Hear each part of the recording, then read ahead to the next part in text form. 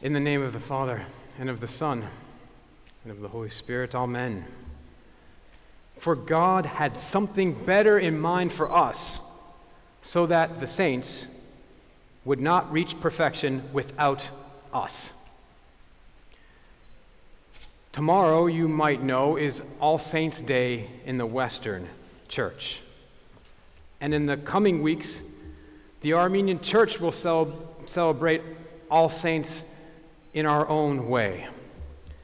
Of course, in our church, the name for All Saints is much longer, as if we got paid by the word.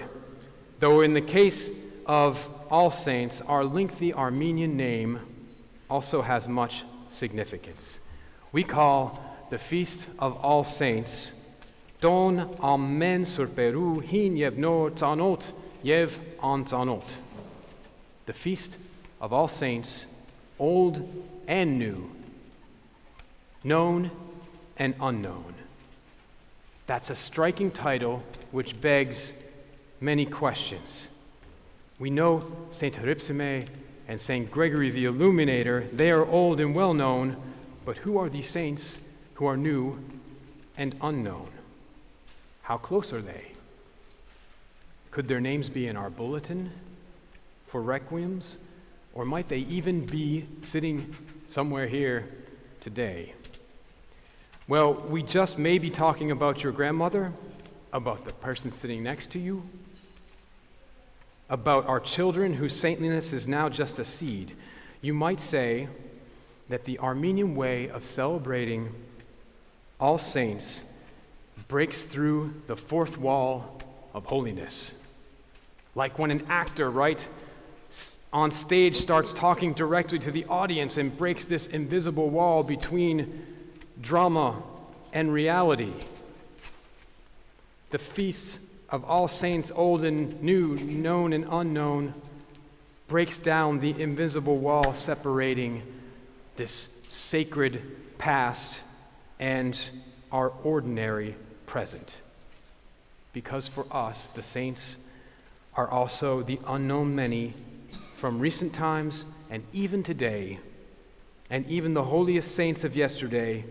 They can't be perfected without us here today. Before we get further into it, let's clarify our terms. What is actually a saint?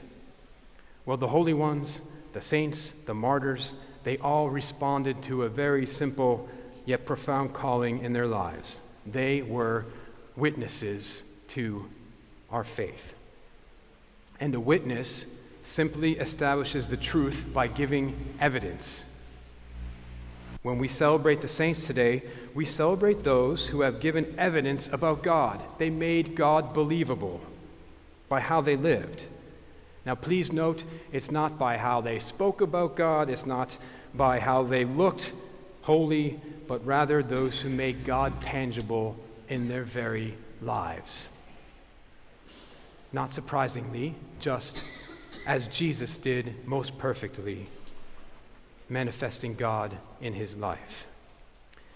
So the great old saints, Gaiane, Hypsime, Gregory, Anthony, they have a special place in our church, which is why we remember them, and dozens of them, each week in Badarak, as we did today.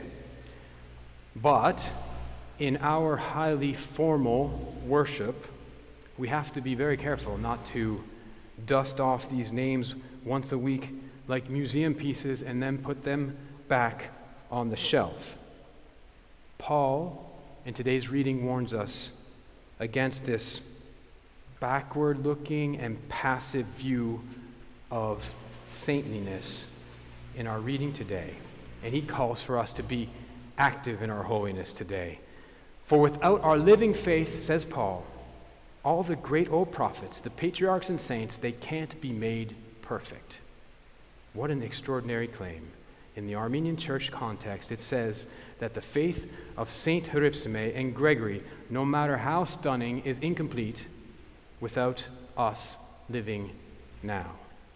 And that's the consequence of being adopted into this spiritual family of the Armenian Church of Christ. All of our saints, All of our great witnesses become perfect. They become fulfilled into the life God has called them when we relate and respond and choose to follow them, so that the way which they made God credible comes alive in us. So St. Gregory on the wall there is not a two-dimensional painting on our wall, but a three-dimensional figure in our lives whom we relate to. Our spiritual life is bound up with theirs, and surprisingly, their spiritual life is bound up with ours. The saints enter their glory when we come with them. What this also means is that in the life of the church, no one's holiness in here is their own property. It's shared and it's given life into the life of others. And that is where it becomes fully itself. So this is where you and I come into play in an important way. We bring the holiness of the saints alive when we recall their stories and remember what is possible within any Christian family. We do this in recalling the stories of our genocide martyrs. Not stories of victimhood, but stories of how our parents and grandparents bore the cross of genocide, yet somehow passed on their living faith.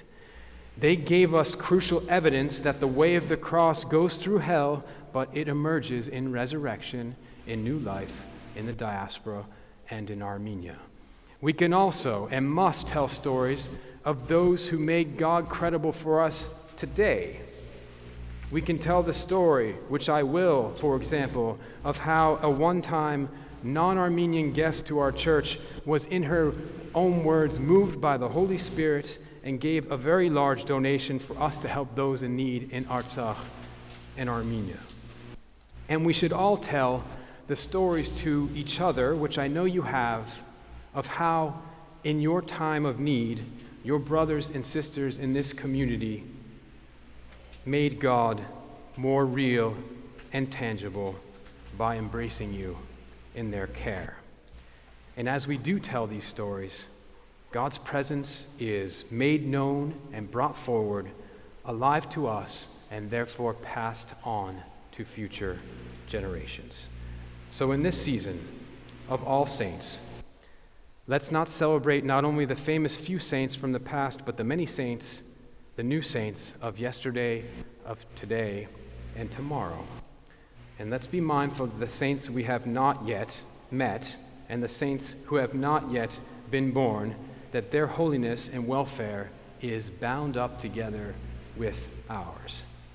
And so let's ask ourselves today what witness we want to leave this next generation, and what is possible for us if Christ is truly tangible in the lives of his holy people, now and always, and unto the ages of ages.